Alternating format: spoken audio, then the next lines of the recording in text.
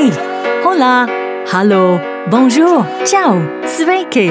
All of these are different ways of saying hello, and all of these languages are spoken at Arcus, a European university alliance that brings together 7 universities spread across Europe: Bergen, Granada, Graz, Leipzig, Lyon, Padua and Vilnius. Together are Arcus.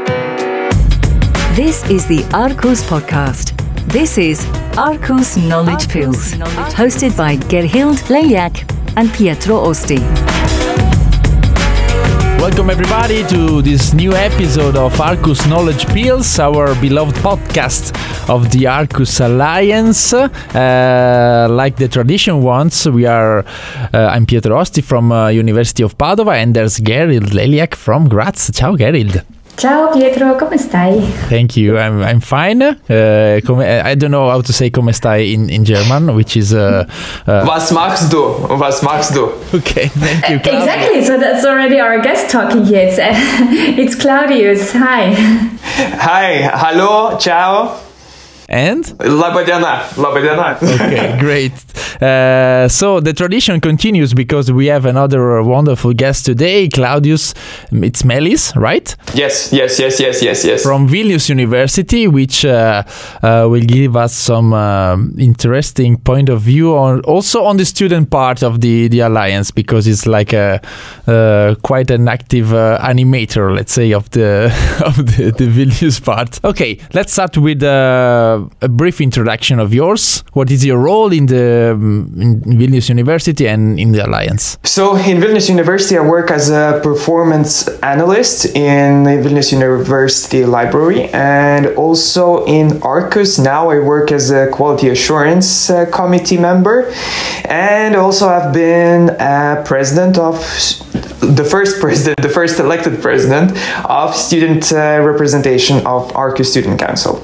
Okay, great. So let's start right away because we have a lot of things to cover.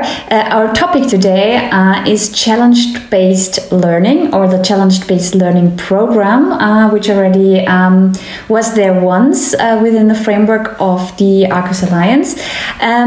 Claudius, how would you explain this term challenge-based learning program to someone who doesn't know anything about it? I would say that the challenge-based program is a program where different program students from different spheres of university are meeting and gathering for one specific subject on which they are working, and looking to the problem from different perspectives. For example, when you're genetic, or studying medicine, or studying management and political sciences, or even history, you're meeting in one subject and looking from your subject perspective how the challenge which world is facing at the moment could be solved from your subject perspective. So, can you give us an example? Sorry, Pietro, if I'm interrupting, but I think the example is a really important thing here.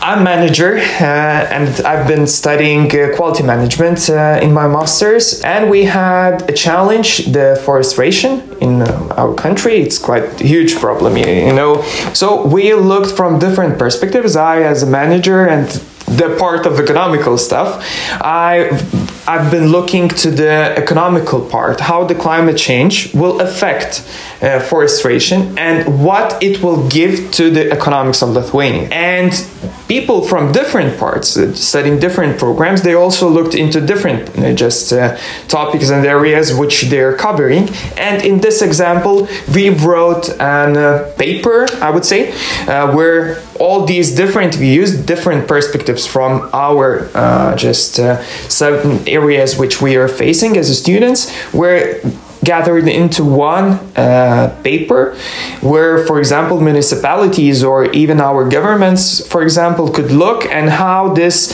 So it looks like quite a complex thing, but I was wondering...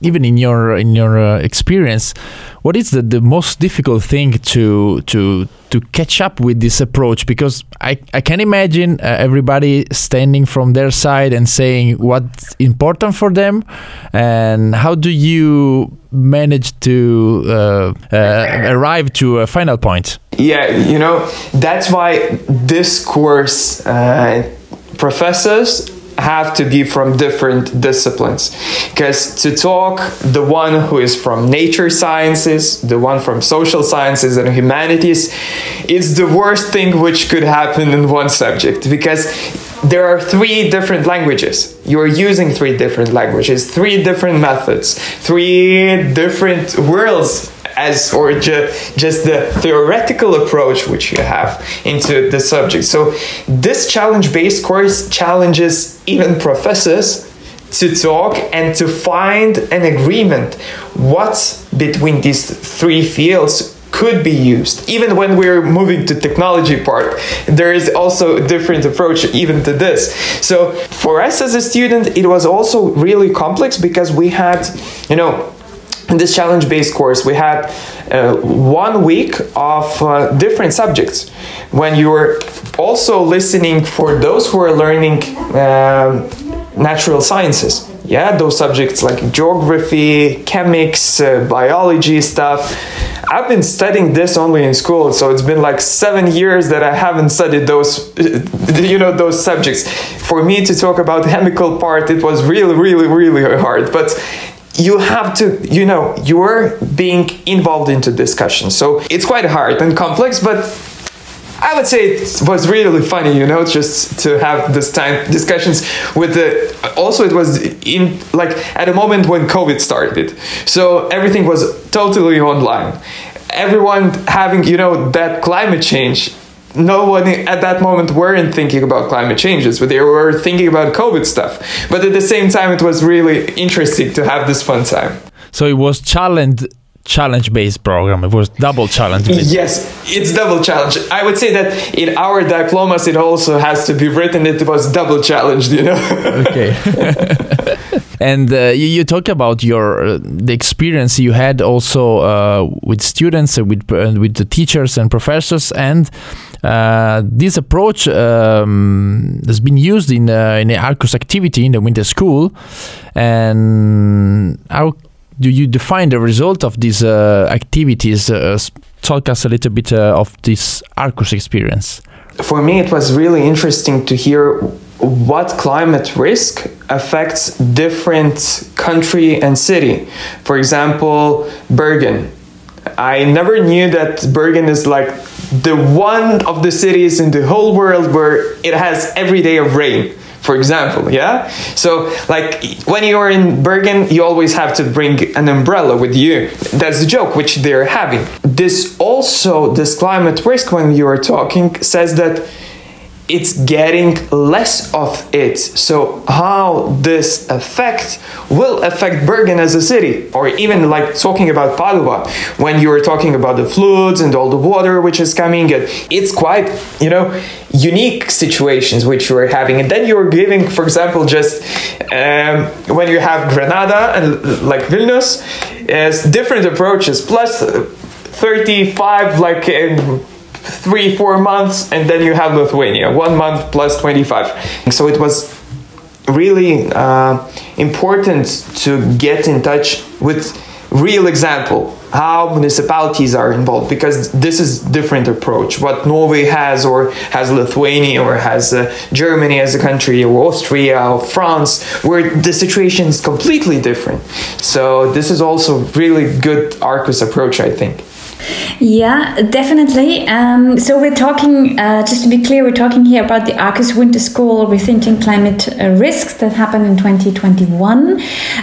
Do you know if there's anything similar planned? Because right now there are a lot of challenges globally, so we don't know where to start even thinking about what challenge to tackle first. Do you know if something similar is planned? And if you don't, would you like something similar to happen? Do you think it's a good idea? I know, it's starting like in 2 weeks, I think, or something like that.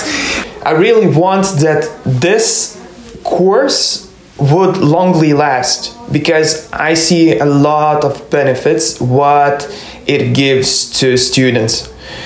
Even this international experience, I would say there are a lot of students who can't go for Erasmus, and it's social economic side, which brings and which really affects Lithuanians, for example. And I know that a lot of other Europe students also facing the same problems. So just to go for another country for just a half of year, it's really hard. But to have this course where, for example, for 1 week you are going somewhere, and at the same time you have like half year experience of studying international subject, it gives you a possibility which is really necessary in the university. Because when we are talking about Europe's context, we are different cultures, we have different languages, we have various things which are really, really interesting to think through. Like the small continent, but it has a lot of power and differences which connect. And in this case, universities are giving this experience for students. So I think it's really, really important. Thank you, Claudius. It's we do agree, which is a good approach to improve and to spread. And another thing, it's interesting from your position. Let's say, as you are, as we said, the former president of the student council, is that you have maybe this two eyes on different sides or different parts of the Arcus Alliance, and we wanted to know your idea about the student role that students have in Arcus.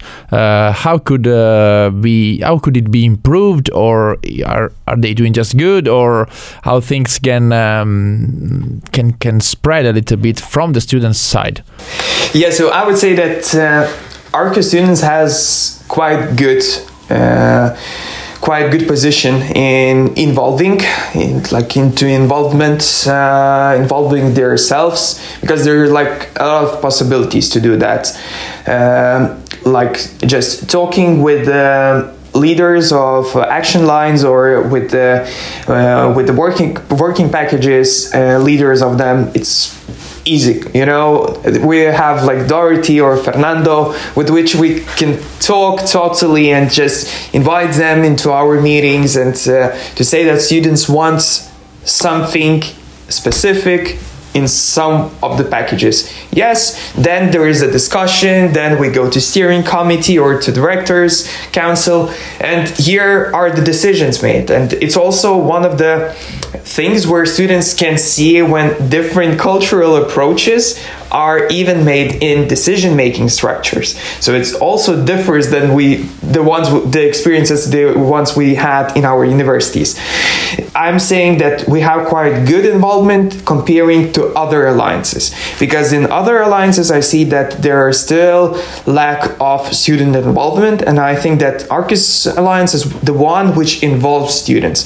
Yes, we always could have more space for that, but I think it's only in work and discussion. So and even now when we're working on the second proposal, students has their own working package, so it shows the student part in the Arcus, because academia is community, and this community is really various. This is alumni, this is students, this is academia, professors, academic staff, non-academic staff, rectors, administrative part, and all other, even our towns, because university is a town. As now we are standing for others in this quite enormous situation which we're having in the world.